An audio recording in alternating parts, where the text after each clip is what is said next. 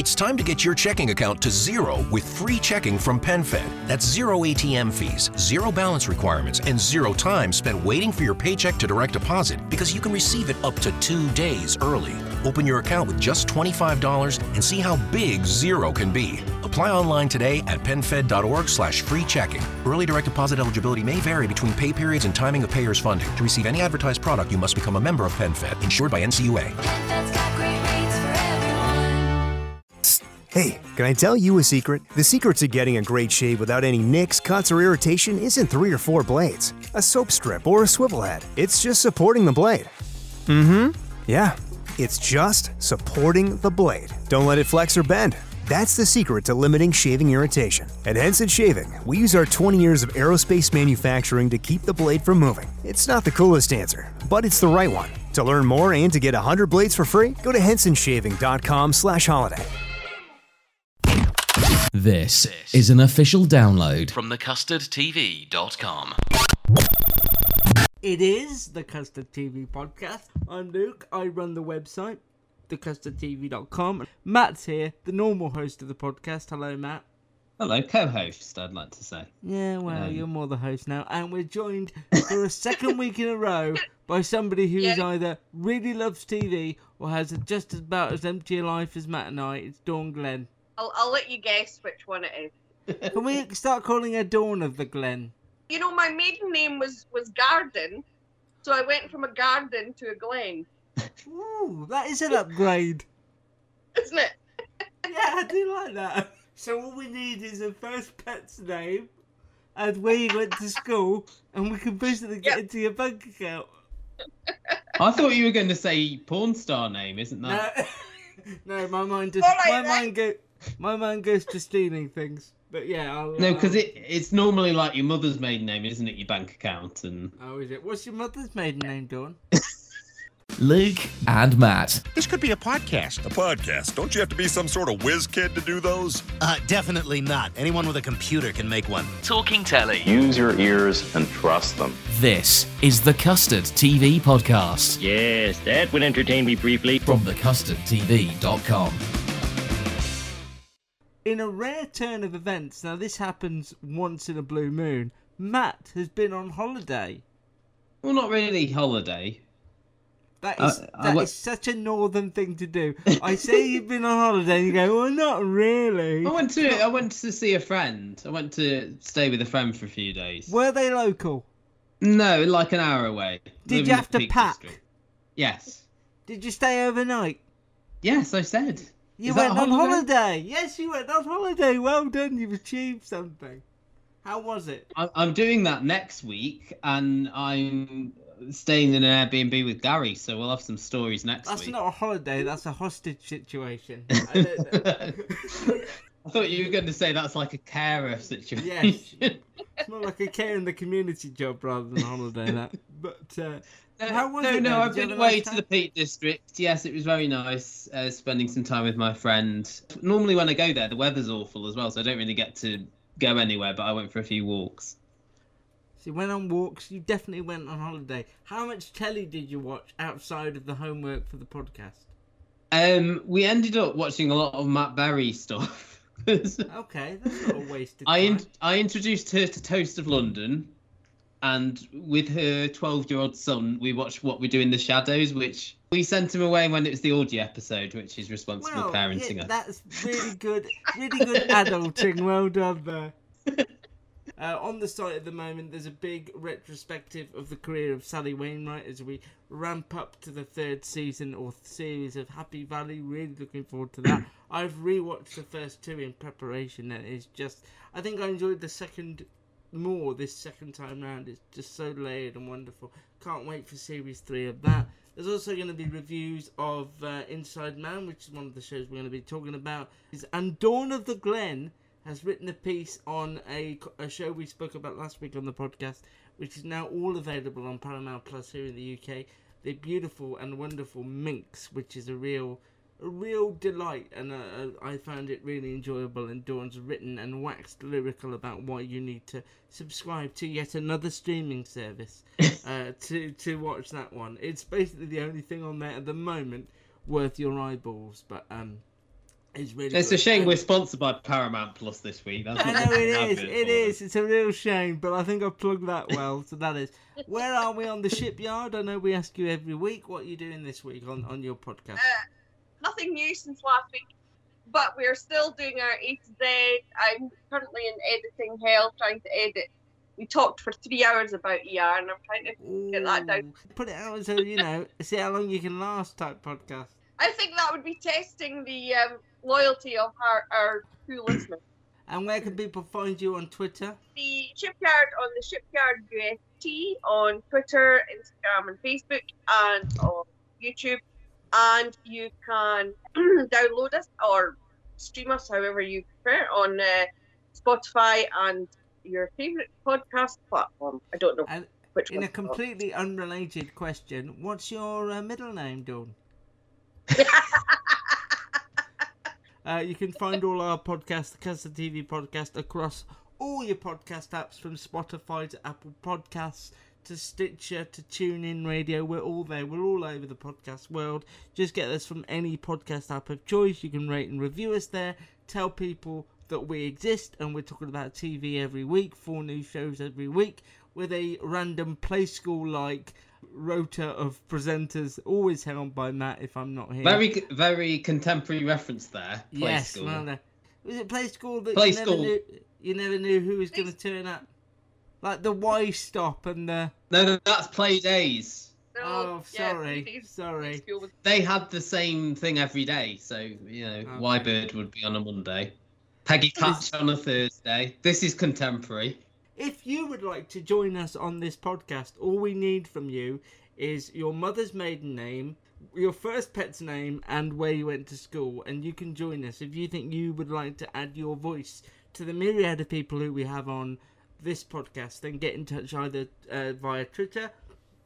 That can be 2 ways. You can get in touch with the official Custard TV Pod Twitter at Custard TV Pod, or you can do it via myself at Luke Custard TV, or we have an email address, custardtvreviews with an S @gmail.com. We'd love to hear from you. Always like new perspectives on stuff, particularly if they gel with mine. Otherwise, if they agree with you, is what you're going to say. If they gel with mine, we might be in business. If not, it's like, I don't think they should be on again. I don't know. I've got a funny feeling about that person. Like Vigil, there's something wrong with them. Yes, we need to get them off. Okay, this week on the podcast we will be talking mainly about men.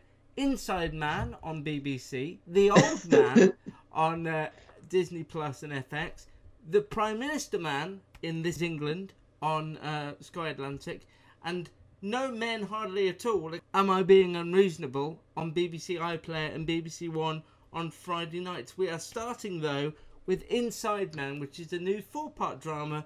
It's a new drama from Steven Moffat, and Matt is going to talk to us about it. As Luke said, this is from Steven Moffat. It's a sort of interlocking stories in this one. It's stories that become more interconnected as they go on. One featuring village vicar Harry Watling, played by David Tennant.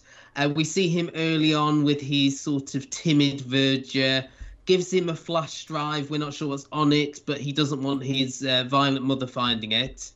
Flash drive then comes into the hand of Harry's son's maths tutor, Janice, played by Dolly Wells. She finds child pornography on there and believes it initially belongs to Harry's son.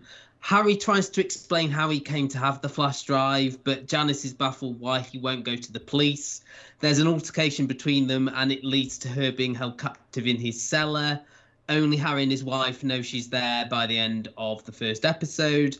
We also meet Jefferson Grief, who's played by Stanley Tucci. He's a former criminologist who's now on death row following murdering his wife. We learn that while awaiting his fate, Jefferson agrees to help people with cases that they can't solve on their own. The connective tissue between these two stories is journalist Beth Davenport. She meets Janice on a train in the opening scene and then interviews Jefferson, who reveals that he only takes the cases that he believes have moral worth. Beth then asks to see Jefferson again towards the end of the first episode with a case that she believes does have this moral worth and may be linked to a cryptic message that she receives from Janice. Luke, I'll go to you first, because you and Steven Moffat dramas have a strange relationship. So what did you make of this? The last thing that you watched for the podcast, which I wasn't on for, was The Time Traveller's Wife, which... Oh, we love that. Which was just a mess. Ickfest 2022. Before that, we had Dracula, which got well received and then got spoiled by the final episode. And then my biggest takeaway from Moffat's work was Sherlock, and I was lucky enough to be part of the Sherlock world for some time. Did you meet Benedict Cumberbatch, Luke? Because that's where we're going. No, I wasn't going to say that, but yes, we've met him a couple of times, and I met Steven Moffat to discuss that, and I remember that being a massive phenomenon. But as that went on and became bigger, he had an annoying habit of not only keeping people like myself at bay, which is fine, but also teasing the audience and sort of winking at them and trying to be overly clever, and sort of trying to outsmart them at every turn. I felt that's what Sherlock turned into by the end. This was interesting because on the face of it, it's a crime drama of sorts, but it's also a moral drama. There's two sides of it. There's the David Tennant side of it. He's this vicar that has good moral values, is well respected within his parish. He then finds himself, through no fault of his own, in a situation he can't control. The Dolly Wells character ends up in his cellar, and the fight between them and the reasoning behind that I found incredibly compelling, and I was absolutely mesmerised by that whole side of the story. I am slightly more concerned about Stanley Tucci's side of the story, because there are definitely Sherlock elements to that character of Jonathan Grief. He's smarter than anyone else in the room. The prison Sorry, Luke. It's Jefferson Grief. Sorry, I knew that was wrong as soon as I said it. He's smarter than everyone in the room. He outsmarts everyone. He's got a guy who always comes in his consultations because he's known for having a photographic memory, so they don't need to take any sort of notes. There's a thing where he keeps saying, think about the numbers in one case, and his resolution to that and the reasoning for that I found really convoluted and messy and didn't make a lot of sense to me. And I have heard from other people that Steven Moffat by the end of the series is up to his old tricks, and I'm not convinced that the two halves of the story, based on the first 2 episodes I've seen, gel together really well. I also don't think it looks like or feels particularly like a contemporary BBC drama. It doesn't feel like something made of today. It all feels a little bit old-fashioned. Maybe that's its charm, a little bit quaint. I didn't really buy the jail setup. It didn't feel organic or real to me. I think the more I thought about it, as much as I enjoyed it, the more I thought about it day after day. There are bits of it that didn't work for me. I don't really think Lydia West is that believable as this journalist. I don't buy her at all. Is she more believable as a journalist here than she was in the Pentaverate? Just about, but not by a long way. Don't think it's going to be one that sticks with me, and I think it's going to be one that ultimately irritates me if he tries to pull the rug from me too many times and tries to outsmart me at every turn. I'm just going to find that tiresome rather than clever. I was just going to ask what you meant by why you thought it was old-fashioned. You meant by that? Just the look of it. It didn't feel that contemporary. The music didn't feel that contemporary. It wasn't very visually exciting. You know, like all the BBC dramas of late, The Tourist, The Responder, they've all been... It was quite static. Is that what you meant? Like, the shots and stuff. Yeah, it wasn't visually dynamic. It wasn't visually interesting. The prison didn't feel that real. All those sort of things. That doesn't take away from the script and the performances, and I think David Tennant is perhaps at his best here. Moffat's script is very clever in the fact that it doesn't ever make you feel like David Tennant's gone over to the dark side by doing this awful thing. I think we all have within us this ability to do something awful to self-preserve ourselves and to keep our family safe, and he just finds himself in a moment where things happen that were beyond his control. I have a theory that Janice, the Dolly Wells character, is somehow working with Jefferson, because I've seen the second episode. Only she says that there's child pornography on that flash drive. We never see it, they never see it. I know I've only seen the 50% of the series, so I can't say that with any degree of certainty. but I don't know if there's some sort of thing between them, because in the second episode she talks about, if I don't have this Skype call that my sister's expecting, people are going to know I'm missing. But then she says, let's do that and then you can kill me. And Jefferson sends Lydia West's character off on a little journey, and they seem to know about this Skype call. So it's all interconnected. It's just whether all the connections will make sense and be satisfying by the time we get there, or if they'll feel a little bit convoluted and clever like Moffat likes to do time and time again. I surprisingly largely agree with you. Pretty much agree. I really enjoyed the David Tennant side of the story. I thought it was innovative, it was gripping, it wasn't something I've seen done a lot of times before. And as you say, it's not that David Tennant makes a bad choice. He never does. It's just events happen to him. And I was really surprised, that he tells his wife immediately what's happening. The Stanley Tucci stuff, I just thought, it's just like Steven Moffat lost Sherlock and he thought, I'll just put all this into another character. Yeah, it was a bit too cute, wasn't it? All the dialogue there, especially for like people on death row. The interactions he was having with I didn't write down the character's name. The guy, as you said, with Dylan, the guy, with the photographic memory, and their little exchanges in the cells next to each other. It was all very sort of pithy, as you say, in the really clever guys worked it out, and the other guy who hasn't, and it tonally didn't work, did it? I think the dialogue with where they were. And his arrogance, it's so Sherlock-y. The arrogance that, I figured it out.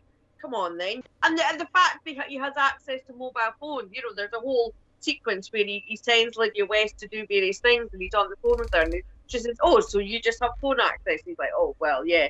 They just wave their hand away and just explain that so that he can talk her through. And I agree that the two sort of mini stories that Stanley Tucci solved are very convoluted. And the first one is very convoluted. The second one, I'm like, well, that's an option, but that wasn't the only option that could have resolved it. Hey, can I tell you a secret? The secret to getting a great shave without any nicks, cuts, or irritation isn't 3 or 4 blades, a soap strip, or a swivel head. It's just supporting the blade. Yeah, it's just supporting the blade. Don't let it flex or bend. That's the secret to limiting shaving irritation. At Henson Shaving, we use our 20 years of aerospace manufacturing to keep the blade from moving. It's not the coolest answer, but it's the right one. To learn more and to get 100 blades for free, go to hensonshaving.com/holiday. It felt very Moffat-y. I felt Steven Moffat through the screen going, as you say, look how clever I am. We all know that Steven Moffat has been accused of misogyny in his writing. And this very start of this is a literal Me Too moment for women who are being objectified and harassed. I just felt like that was Steven Moffat saying, look, I'm not a misogynist, I'm writing about Me Too. I felt it was... Although narratively that comes back into it, doesn't it? Her holding the phone up, so it looks like she does this all the time, because David Tennant's character's aware that she's done it at least once before. The fact that basically all the women on the train were doing it as well, it's like it went from no one wanting to interject in this really awkward exchange on the train to suddenly all the women, and only the women, had their phones up. None of the men were filming it. No, exactly. And then in that first case that Stanley Tucci's character is dealing with, the senator or governor, whatever you want, that had the same kind of thing as being about sexual abuse. And I just thought that wasn't written from a woman's point of view at all, which obviously Steven Moffat isn't.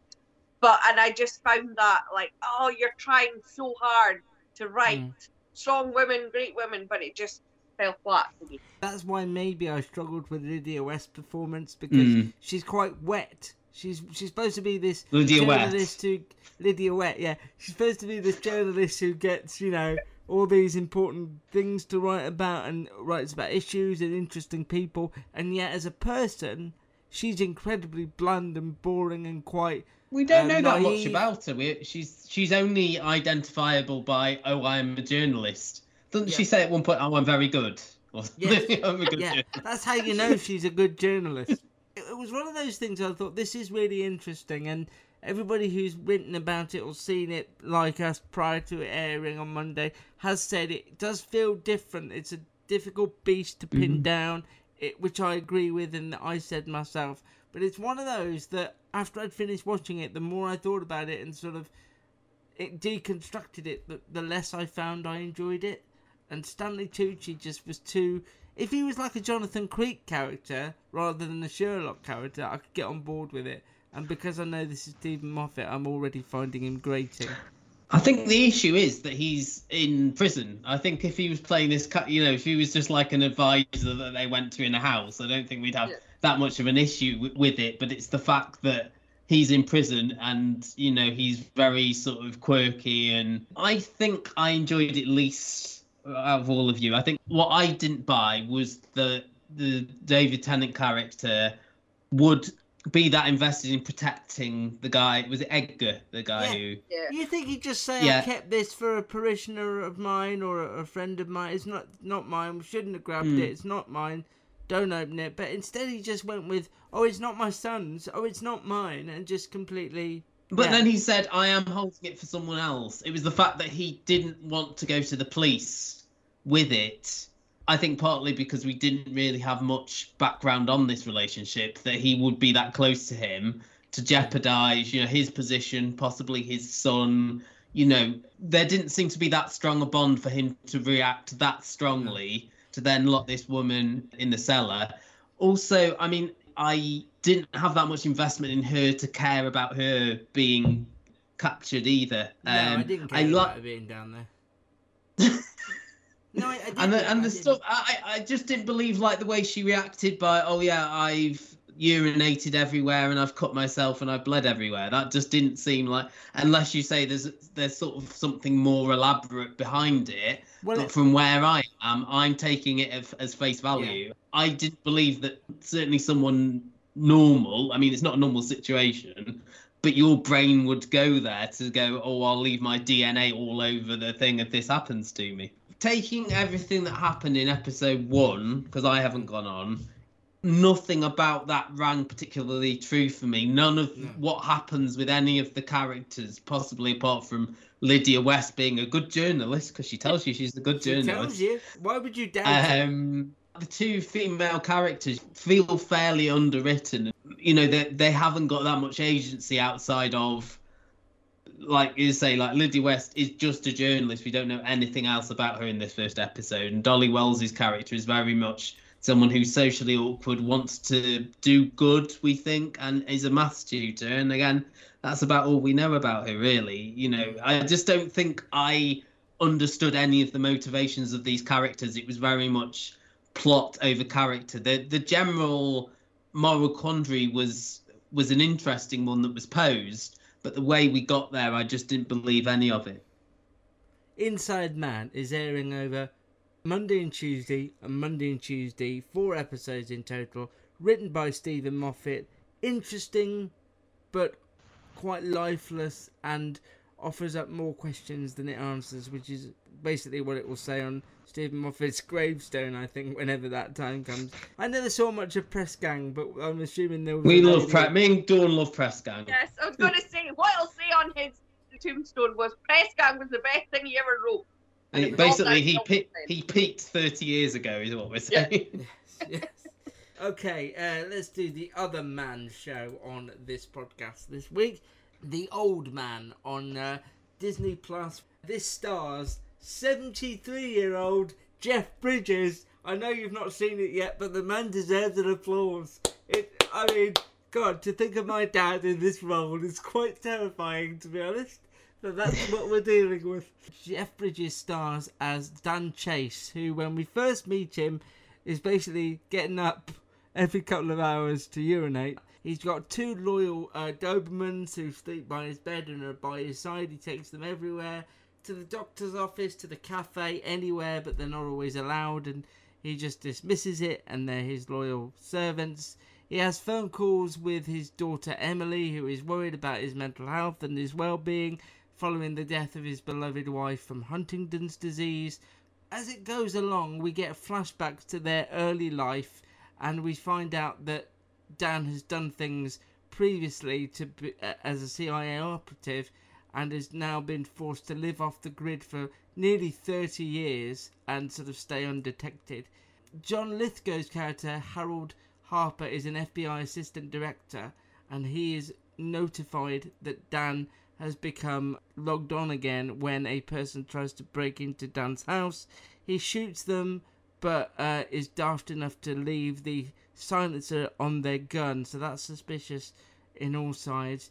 He has a long conversation with John Lithgow's character about, you can either go your separate ways, but you'll never see your daughter again, and I will make sure that everyone knocks on your door and makes her life a living hell, and she suffers for all the wrong you've been doing.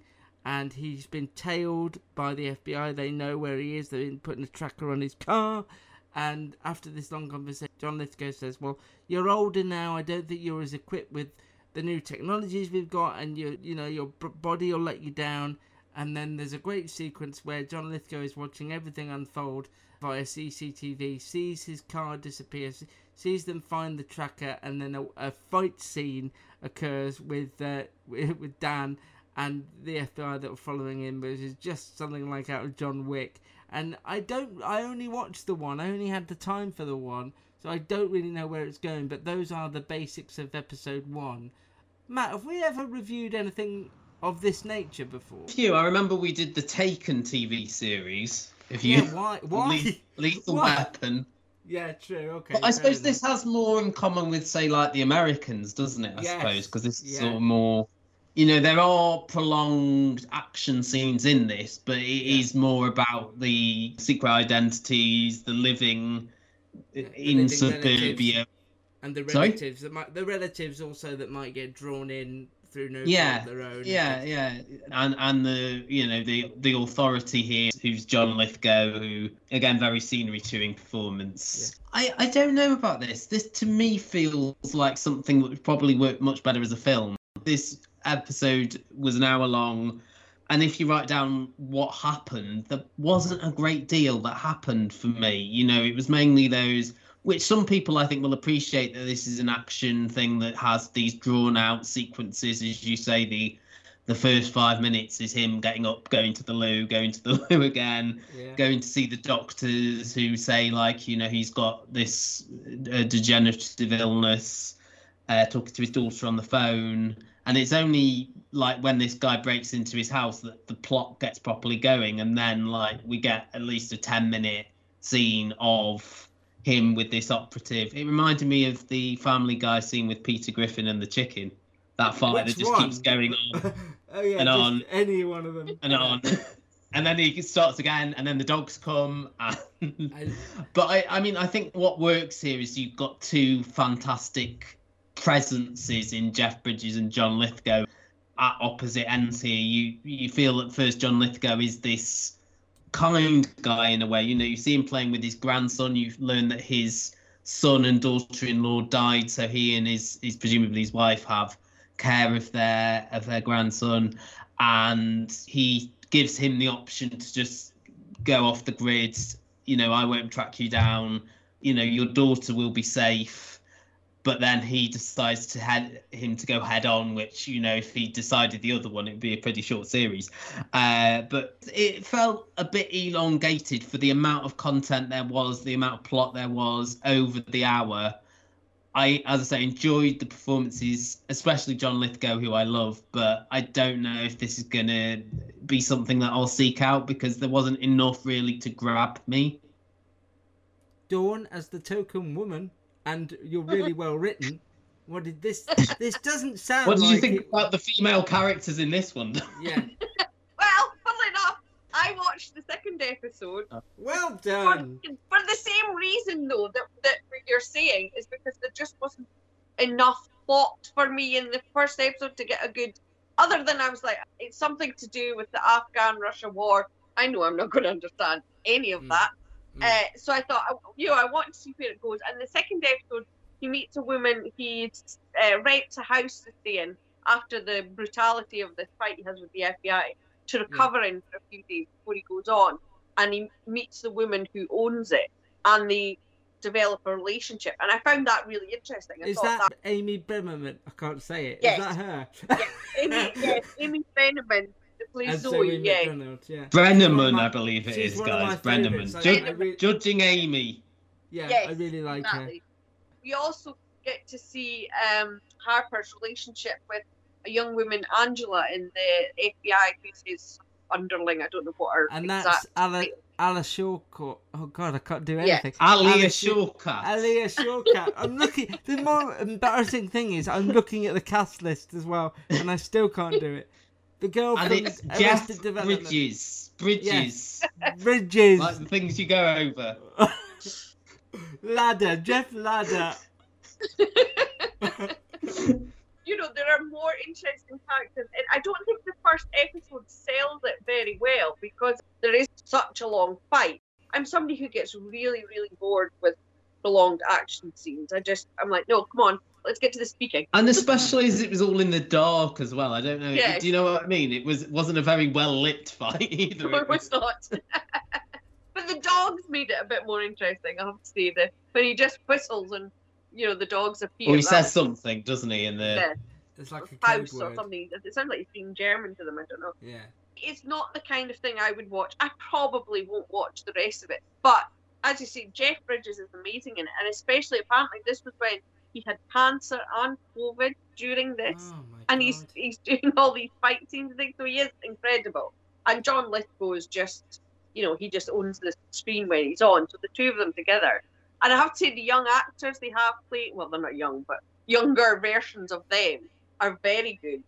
If you like that kind of thing, but it is quite slow. It's a slow political espionage, like The Fugitive, if it was now, you know. Do those female characters add a lot? Because I was banking on both of those bringing some levity and some warmth to it.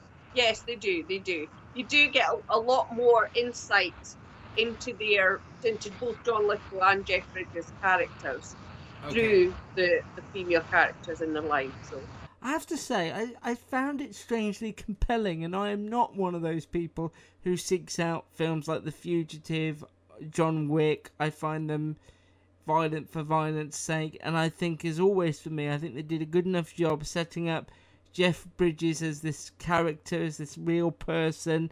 John Lithgow has a backstory where I can believe he's a real person. It's not talking politics or FBI too much at these early stages, so I can relax and just enjoy the character interplay. The fight, though dimly lit, I'll admit, I did find strangely interesting and really well choreographed and really well put together, and I love that he wasn't this out-and-out action hero that he did suffer. Alia Shawkat and Amy Brenneman are two of my favourites, so I was looking forward to them coming, and it gives me a degree of relief that you say, Dawn, that they add more to it. I don't think I've seen anything like this since The Americans, and I'm not saying it's up there in the calibre of that show, which we call the best show of the last 10 years. I don't think it's anywhere near that. But FX have this way of doing these really slick, character-driven, actor-driven dramas that get under my skin, and I'm really interested to see what I feel about the second one. The fact that it's only 7 episodes is nice as well, because it means they're not going to draw this out for too long. It's hopefully not going to get too convoluted. But I think in lesser hands than Jeff Bridges, I might have got a bit bored. But he brings a sort of gruffness and a humanity to it that I'll always attach myself to, and I really enjoyed it. Really surprised myself. The Old Man is available 1 and 2 on Disney+, with every subsequent episode dropping, I believe, on a Wednesday on Disney+. You're listening to the Custard TV Podcast, the official podcast of thecustardtv.com. Next up, we're going back to Matt. Here in Key West, we were out before it was in. In this open and inclusive paradise, you can be yourself, make new friends, and savor our live and let live vibe. With LGBTQ+ friendly accommodations, our legendary nightlife, and year-round activities and events, it's always a good time to come as you are. Key West, close to perfect, far from normal. Hey guys, it is Ryan. I'm not sure if you know this about me, but I'm a bit of a fun fanatic when I can. I like to work, but I like fun too. It's a thing. And now the truth is out there. I can tell you about my favorite place to have fun. Chumba Casino. They have hundreds of social casino style games to choose from with new games released each week. You can play for free anytime, anywhere. And each day brings a new chance to collect daily bonuses. So join me in the fun. Sign up now at ChumbaCasino.com. No purchase necessary. VGW Group. Void where prohibited by law. See terms and conditions. 18+. For that Boris show on Sky Atlantic. This England, not this is England. No, because I no enjoyed skinheads that. yet. We'll leave the skinheads till episode 3. A bit of a twist. But this is from Michael Winterbottom, who you may know as the writer and director of 24-Hour Party People. And he also did all the series of The Trip. He's worked quite regularly with Steve Coogan and Rob Brydon. This is essentially telling the story of Boris Johnson. It starts, well, we get archive footage of him getting the leadership and struggling in his first few months in office, leading to the general election and him getting that overwhelming majority. This first episode essentially looks at COVID, the start. You know, we have images of bats in Wuhan, as we all remember from 2.5 years ago, that gradual thing of us hearing about it more and more on the radio. We see sort of the backroom scenes of people at the Lancet newspaper, the World Health Organization, in the office of the health secretary, Matt Hancock, played by Andrew Buchan here. The Boris side of the story is more about Carrie, who's played by Ophelia Lovibond, who we saw in Minx last week. Boris is played by Kenneth Branagh. She's trying to convince him to tell his other children that she's pregnant, and she's forced almost into hiding until he makes this announcement. And that's sort of his story. He, at this early onset, is sort of separated from the whole COVID stuff. The other story that they're telling is about Dominic Cummings' influence on Boris and on the staff at Downing Street and his clash with Carrie. But it mainly is Michael Winterbottom telling the story of COVID and how the country dealt with it, really. We were having this conversation before we came on, and for me, this was sold as the Boris Johnson drama. Kenneth Branagh is taking on Boris Johnson. How will he do? What will he do with the performance? And actually, Boris, to me, was by the end like a secondary figure to sort of the looming figure of COVID. And this, to me, felt more like a COVID drama than it did a Boris drama, if that makes sense.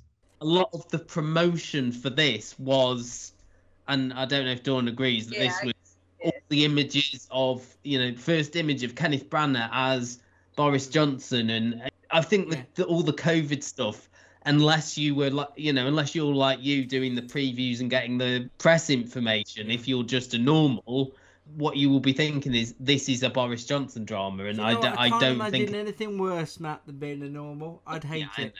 I think the people on the ground, the promotion they're doing, this is the Boris Johnson story. And I don't think we got a lot more about COVID than we did about Boris by the end of episode 1. Fingers on the table, hands on the table. My fingers will be there as well, but mainly hands.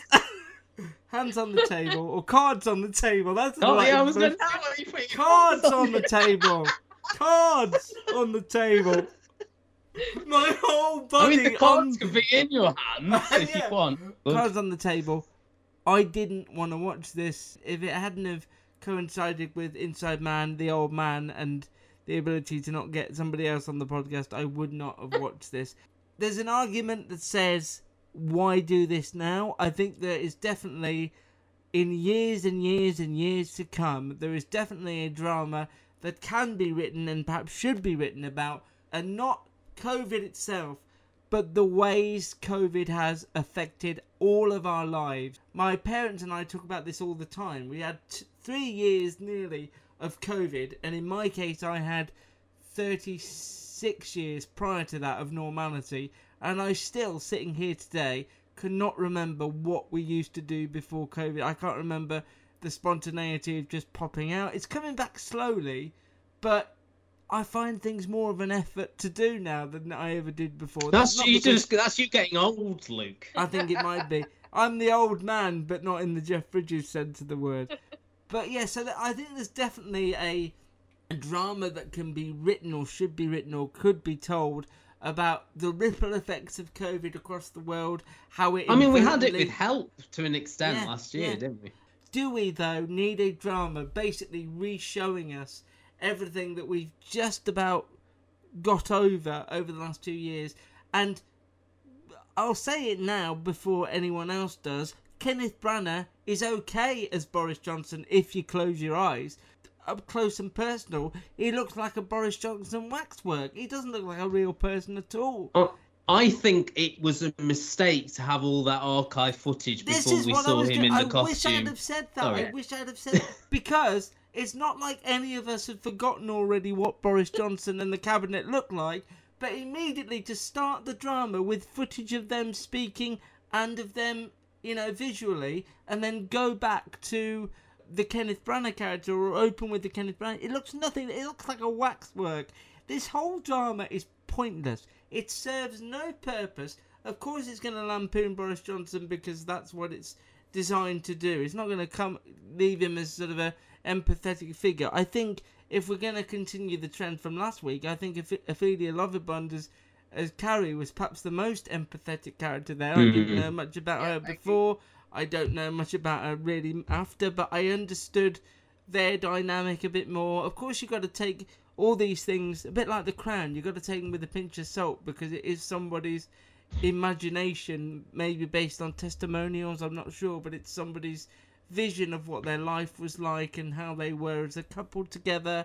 I thought the Dominic Cummings stuff was interesting, but we've seen it before in that drama that Benedict Cumberbatch starred in. I don't see any purpose for this other than let's just relive the madness of the last couple of years, talk about the people we hate some more because they are public enemy number one for various reasons. People will tune in for the morbid curiosity like we did of seeing how much does Kenneth Branagh resemble Boris Johnson. Is it a performance or is it a Mickey take or is it an impression? How much will Matt Hancock look, Andy Buchan look like Matt Hancock? Have they got, Rishi Sunak right? But I can't see anyone from this first episode going, oh, I must see more. Because what's the point of a drama where you know where the story's going and you know where the end is? I don't know who this is for. It seems like Sky going, we'll be the first to do this. And so later on we can say we did the first sort of drama about the government's handling of COVID. But it's not an interesting drama. It's not worthy of ripping apart or reviewing in any depth. It's the first time that I've ever seen a makeup and costume director on the front of the credits. Normally they're in the back. They wanted credit for whoever made that Halloween mask of Boris Johnson. But it just looked ridiculous. It looks like the sort of stuff that Ant and Dec wear on that, the thing where they surprise people. It's not a drama. It's basically a whole undercover on Saturday Night Takeaway. Undercover, that's it. That's what it reminded me of, all the stuff that Branagh had on his face. To me, it felt like a comic strip presents version. Like Robbie Coltrane in Strike. My husband actually asked me, is it sympathetic or not? And I was like, I don't really know. There's two scenes where he's trying to phone his children to tell them that Carrie's pregnant, and he can't reach any of them, and he leaves them a message on their answering sheet. And I was like, is that supposed to be funny, or are we supposed to think that's tragic? As Luke said, I think Carrie was the only person I got a handle on, even as a person. Boris was, I don't know, like you said, Matt, it's like he's a secondary character.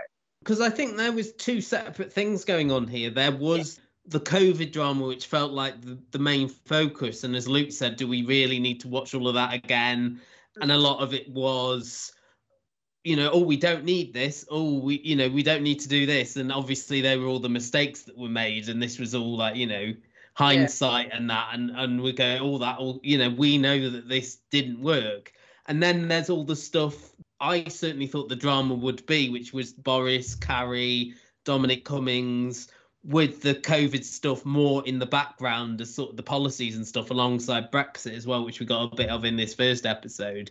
You know, it would almost be a behind the scenes of the last government, but I don't think that's what we've got. And I think Boris here was portrayed more as a bit of a bumbling idiot who somehow looked into being prime minister, listened to everyone else, tried to shovel a lot of stuff under the carpet and not deal with things in like his personal life as well. As you say, those scenes where he's trying to connect with his children and they don't want anything to do with him, or they won't answer the phone to him, wanting to announce that Carrie's pregnant. You know, he's just trying to put everything off, including writing this book on Shakespeare that we know he still hasn't written in 2022. He still hasn't done that yet. But that's what it seems to me, someone who keeps putting things off, and he does mention in there doing it like for a deadline. So I don't think it's sympathetic, but it's not painting him as the villain. Cummings is very much the villain in this, isn't he? I'm surprised they didn't give Cummings a twirly moustache.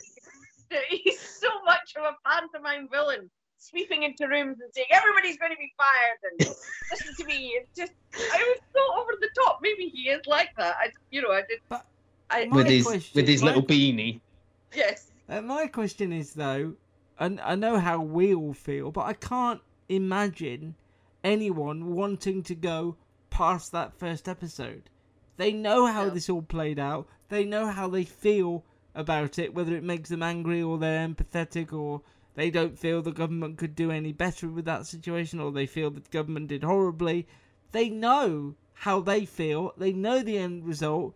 Aside from the morbid curiosity of seeing I was going to say the exact same thing. Morbid curiosity. Yeah, of seeing how well Kenneth Branagh plays Boris Johnson. Once you've scratched that itch and seen that for yourself, and maybe you think it's wonderful, or maybe you think he's just made of plasticine or whatever they've done, but you learn nothing and you can't be into the story, can you really? There's nothing new that you get from this that you haven't heard in the news in the past 2 years. There's no insight. It's not like in the 60s when all this, you know, the perfume affair or whatever, where there was all this stuff going on behind the scenes and we didn't really learn about it until there was exposés written in memoirs or whatever.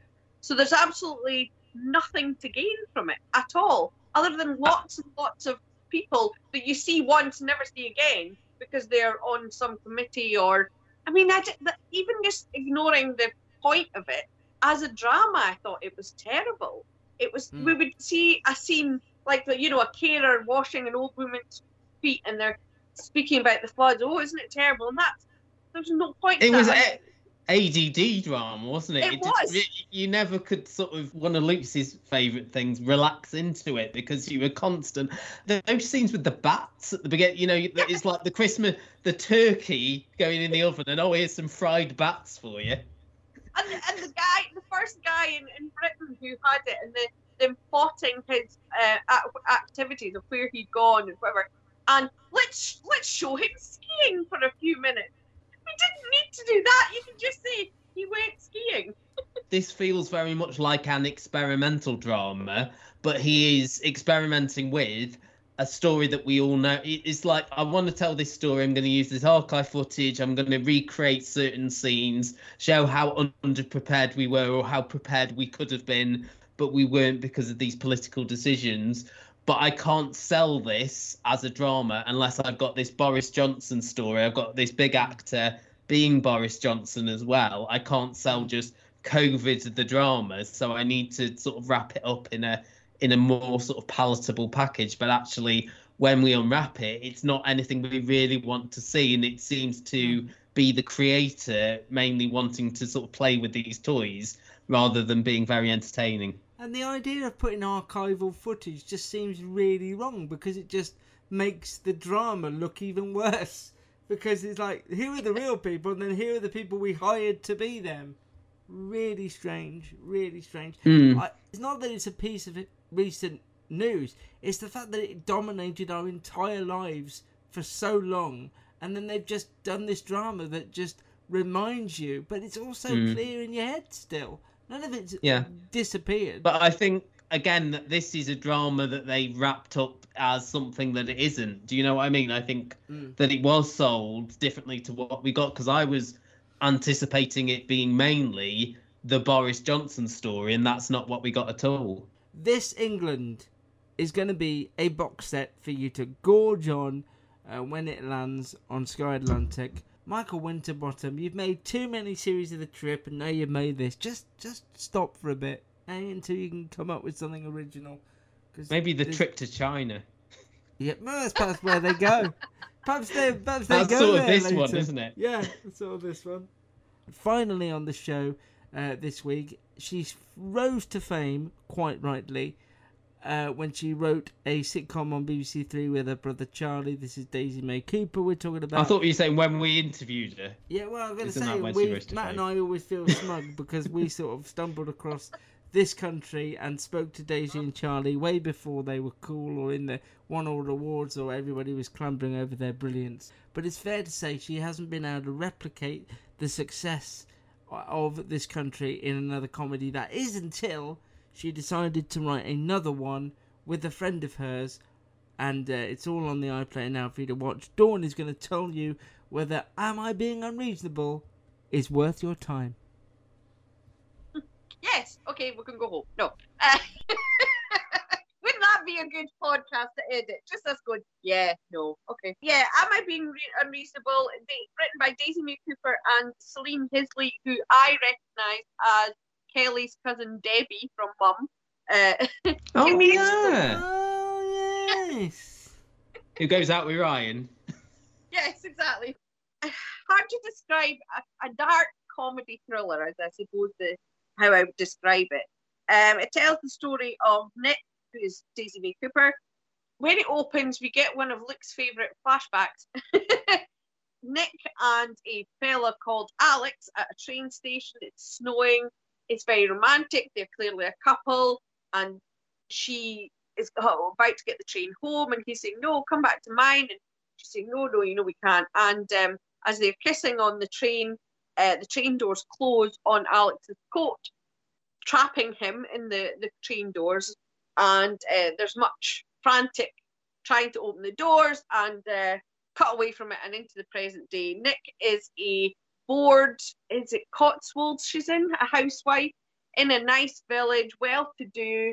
Hello, it is Ryan, and we could all use an extra bright spot in our day, couldn't we? Just to make up for things like sitting in traffic, doing the dishes, counting your steps, all the mundane stuff. That is why I'm such a big fan of Chumba Casino. Chumba Casino has all your favorite social casino-style games that you can play for free anytime, anywhere with daily bonuses. That should brighten your day a little.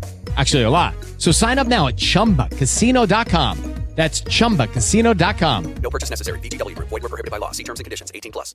Lucky Land Casino, asking people, what's the weirdest place you've gotten lucky? Lucky? In line at the deli, I guess? Aha, in my dentist's office. More than once, actually. Do I have to say? Yes, you do. In the car before my kids' PTA meeting. Really? Yes. Excuse me, what's the weirdest place you've gotten lucky? I never win and tell. Well, there you have it. You can get lucky anywhere, playing at LuckyLandSlots.com. Play for free right now. Are you feeling lucky? No purchase necessary. Void where prohibited by law. 18+. Terms and conditions apply. See website for details. Oh, doesn't seem to have a job of her own. A bit aimless. She's got a son who's 9, who is Ollie, who has a physical condition that has resulted in dwarfism. She's married to Dan, and very quickly we see that it's a pretty loveless marriage. She's writing a Reddit post or some other kind of post saying, I don't think I have ever really loved my husband, and does anybody else's husband give them the ick? We see that she has no friends, no life, and when she's taking Ollie to school one morning, she runs into another mum who is Jen, who is played by Celine Hisley, the co-writer. They instantly become friends because they're the only two who hate everybody else, and they bond, have a night in and get drunk, and during that, as is so often the case, Nick, once drunk, starts spilling her life story and reveals that the person we saw her on the train track with was Alex, who is someone she had an affair with while married to her husband. We also see that Jen, for whatever reason, is recording this conversation on her phone. And so Jen's motives are unclear and we are suspicious of her. So at the end of the first episode, we discover that yes, in fact, Alex did die. A train came along and hit him, and that is her dark secret, Nick's dark secret, which we presume she has told Jen. So then it becomes about what is Jen going to do about this information? Who is Jen? What are her motivations? As it goes on, the interconnectedness of Jen and Nick's husband Dan and Nick and their son Ollie all start to unfold. I only saw the first one. I didn't know what to make of it. I don't know what I thought of this. I don't know whether I was in the wrong frame of mind. I started off wrong immediately because for the longest time I thought that the sequence at the beginning, because of the way it was shot and the way it's cut to her afterwards, I thought it was her having like a dream sequence. I didn't realise it was something that had happened to her, and I just didn't get that at all. I think all the characters are quite harsh and quite brash, and that is Daisy May Cooper's style of comedy. We know that from this country. From the first episode, I really didn't take to it. I really struggled with it. I know it was sort of genre bending, and it was this thing and then it was that thing, and you don't understand people's motives, but I found it quite messy and a bit disjointed, and I've seen nothing but 5-star reviews for this. Everywhere I've looked, everywhere that's popped up on my feed ever since I've watched it, as we said, the whole thing is now there for you to gorge on the iPlayer. I've seen nothing but praise and how it's wonderful and how she's got another hit on her hands, and I'm glad about that because I think she's an underrated performer. But the first episode didn't gel for me at all, and I didn't feel compelled to watch anymore. I didn't care enough about it. You know what, Luke? I felt similar about the first episode. I think I liked it more than you did. I thought Lenny Rush, who played the son, is fantastic. Yes. I liked their interplay, and you could believe them as mother and son. I like the interplay between Nick and Jen. Is it Jen? Yeah. You know, there is that sinisterness there, but I didn't feel that connection that I thought I would, given the talent involved. And then I watched the second episode just before we started recording because I had a bit of time, and actually I got into it a lot more. I think they tell you a lot more in that second episode. I think you know a lot more even about the son as well, Ollie, by the end of that episode, you know, what he likes and things like that. There's more of a question mark over Jen as well. I even like the cleaner, is it Viv? I think. Yes. Her reaction to what the boys do to her in the second episode, I thought was really, really amusing. You can tell Daisy May's fingerprints are very much over this in all the music that they use in that first episode when they're getting drunk together. I mean, it won me over when they referenced the classic "Come Dine With Me," you know, "You've Won Jane" moment as well. You know, that is one of my favourite TV moments of all time. You know, it's not up there with, I think, how good This Country was, but this is a different beast, and I think it's one way you have to have some element of patience over it. I don't think it's a sort of out-and-out comedy, but there are mystery elements there. I think the chemistry between the cast is really good, and actually, when you learn more about who Alex is, I think that sort of adds to the emotion and adds to the intrigue of the piece. You probably are better to watch the first and second episode together as one, and you will get a much clearer view of it. I agree in the sense of I wasn't entirely hooked by the first episode, but like you, Matt, by the second episode I was. And as I say, I watched the rest of it last night, and I think it is very cleverly plotted, very complex, but opposed to, for instance, The Inside Man, which all felt about, whatever. The twists are really, I thought, really good and complex. Everything isn't neat in these characters and the interactions and what is resolved and what isn't. There's a lot of things that aren't, I'm assuming, because there will be a second season, but there is a twist, a further twist beyond the sort of obvious twists, if you know what I mean. And I think it's very original. I mean, it doesn't turn out that David Tennant's the vicar in that village where they all live, does it? Because that would be... Sadly not. But again, very realistic portrayal of a hangover as well, I thought, in that second episode. Yeah. I think Daisy May is really good at this. I think it's similar to herself. She said in interviews that she her marriage at the end, she realised was really loveless and she should have left her husband sooner, and they had a child together, and that was why. And I think she's poured a lot of that into this character, and that makes it very realistic. The board, obviously Daisy May as a person has become rich and successful, and then you've got a lot more time on your hand, and that's what this character's like. She obviously has a son that she needs to take care of, but he's at school, and then what did she do all day? And are you one and done then, Luke? I don't know, because I like her. I honestly don't know. I'm sure. I did really, Luke. I had that same. I don't know how I'm going to discuss this until I watch the second episode. I think I felt similar to you in what am I going to say about this. I need to watch the second episode, and actually that gave a lot more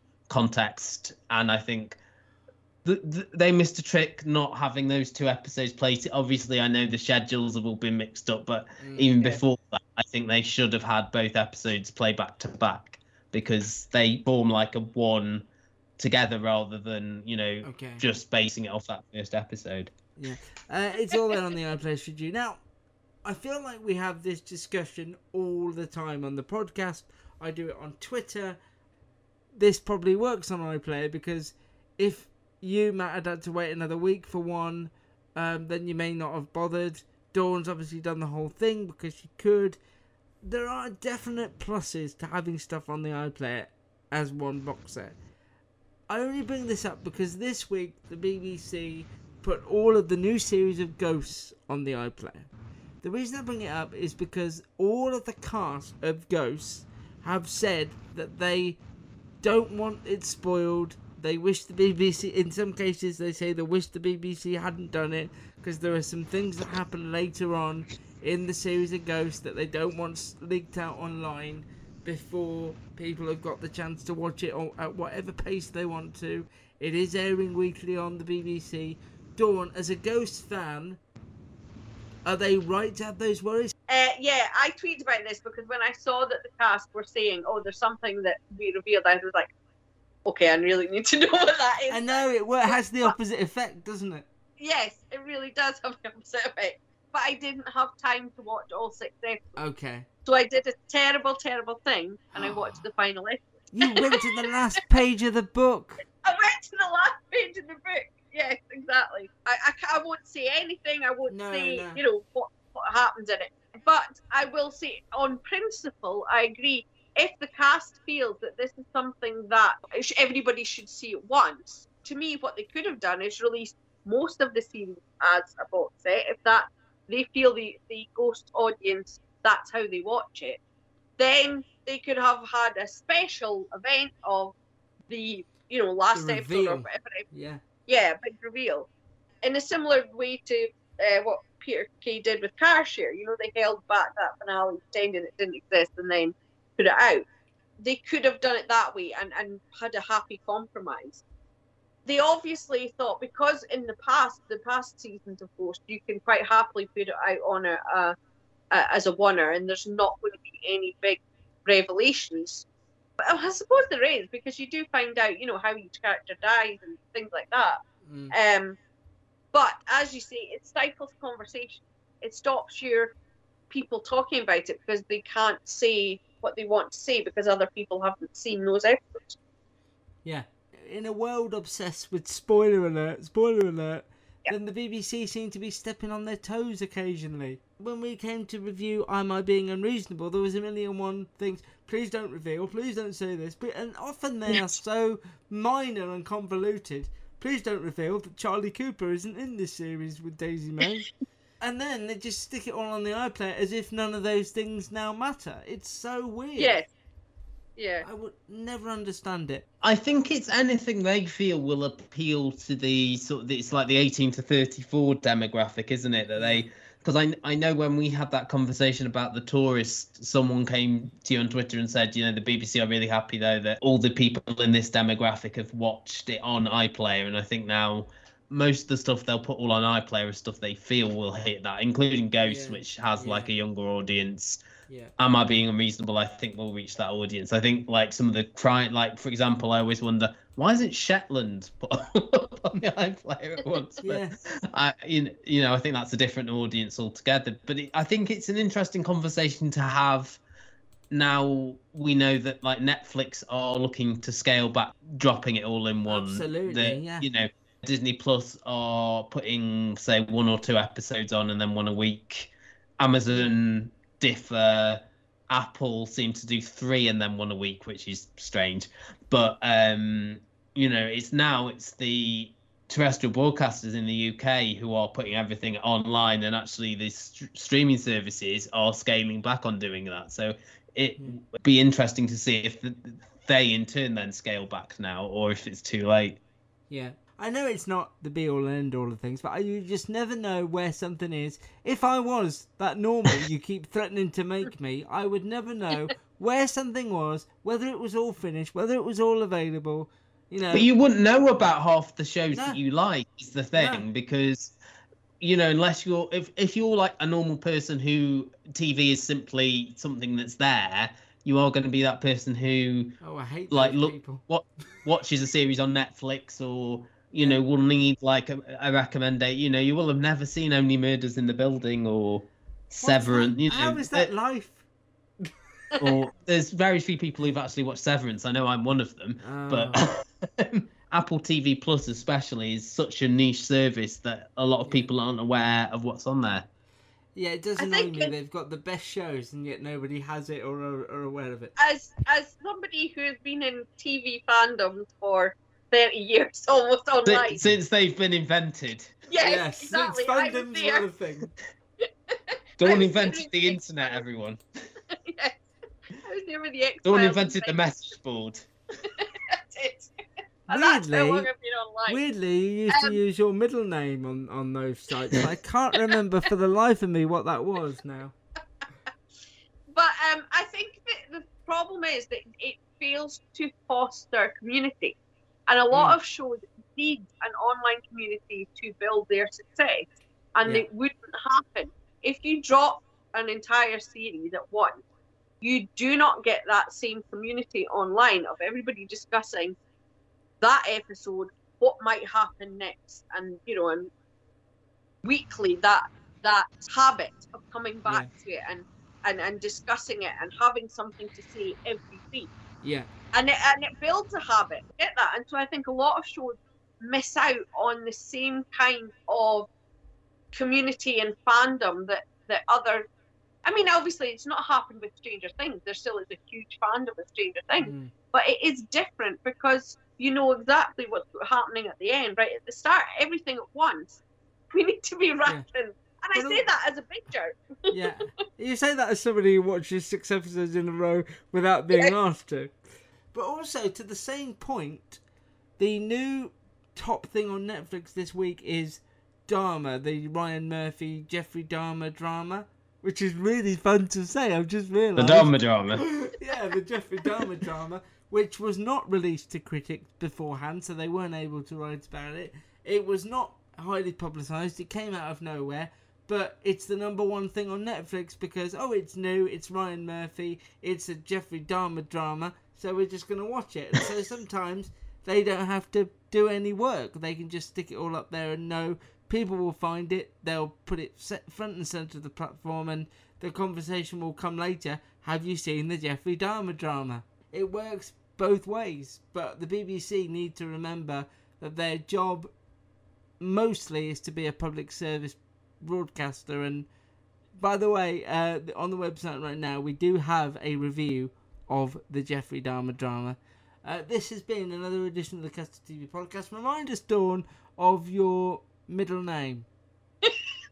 No, sorry. It is hypotenuse. Luckily for you, I'm not sure how to spell that. No, where can people find you? You can find me on Twitter at Dawn Glen 2, Glen with 1 N. Okay. Matt, anything to promote? No, we're back next week. Listen to how excited he sounds about that. You're going to be excited because you get to talk about The Bear, which I know you're going to be. You've been looking forward to talking about for a while, among other things. We will be back next week. Find us on all your podcast apps and keep it locked on to the Custard TV podcast. And by the way, can I just say, I don't know if I said this on the podcast, I've updated it recently with a ton of Netflix announcements that have come out of their event over the weekend. Our upcoming TV page has all the details you'll need of everything coming up. If you are one of those normals that we talk about who doesn't know when things are coming, bookmark both of those pages. I've done one for streamers and one for broadcast television, and they will be updated regularly with dates and details about. By me and you, I think I've done a on there as well. It's a nice collaboration that we have there. Okay, I'll say goodbye for now. Rate and review us wherever you find us. Search The Custard TV on YouTube, iTunes, and Facebook. Hello, it is Ryan, and we could all use an extra bright spot in our day, couldn't we? Just to make up for things like sitting in traffic, doing the dishes, counting your steps, you know, all the mundane stuff. That is why I'm such a big fan of Chumba Casino. Chumba Casino has all your favorite social casino-style games that you can play for free anytime, anywhere with daily bonuses. That should brighten your day a little. Actually, a lot. So sign up now at ChumbaCasino.com. That's ChumbaCasino.com. No purchase necessary. VGW Group. Void where prohibited by law. See terms and conditions. 18+.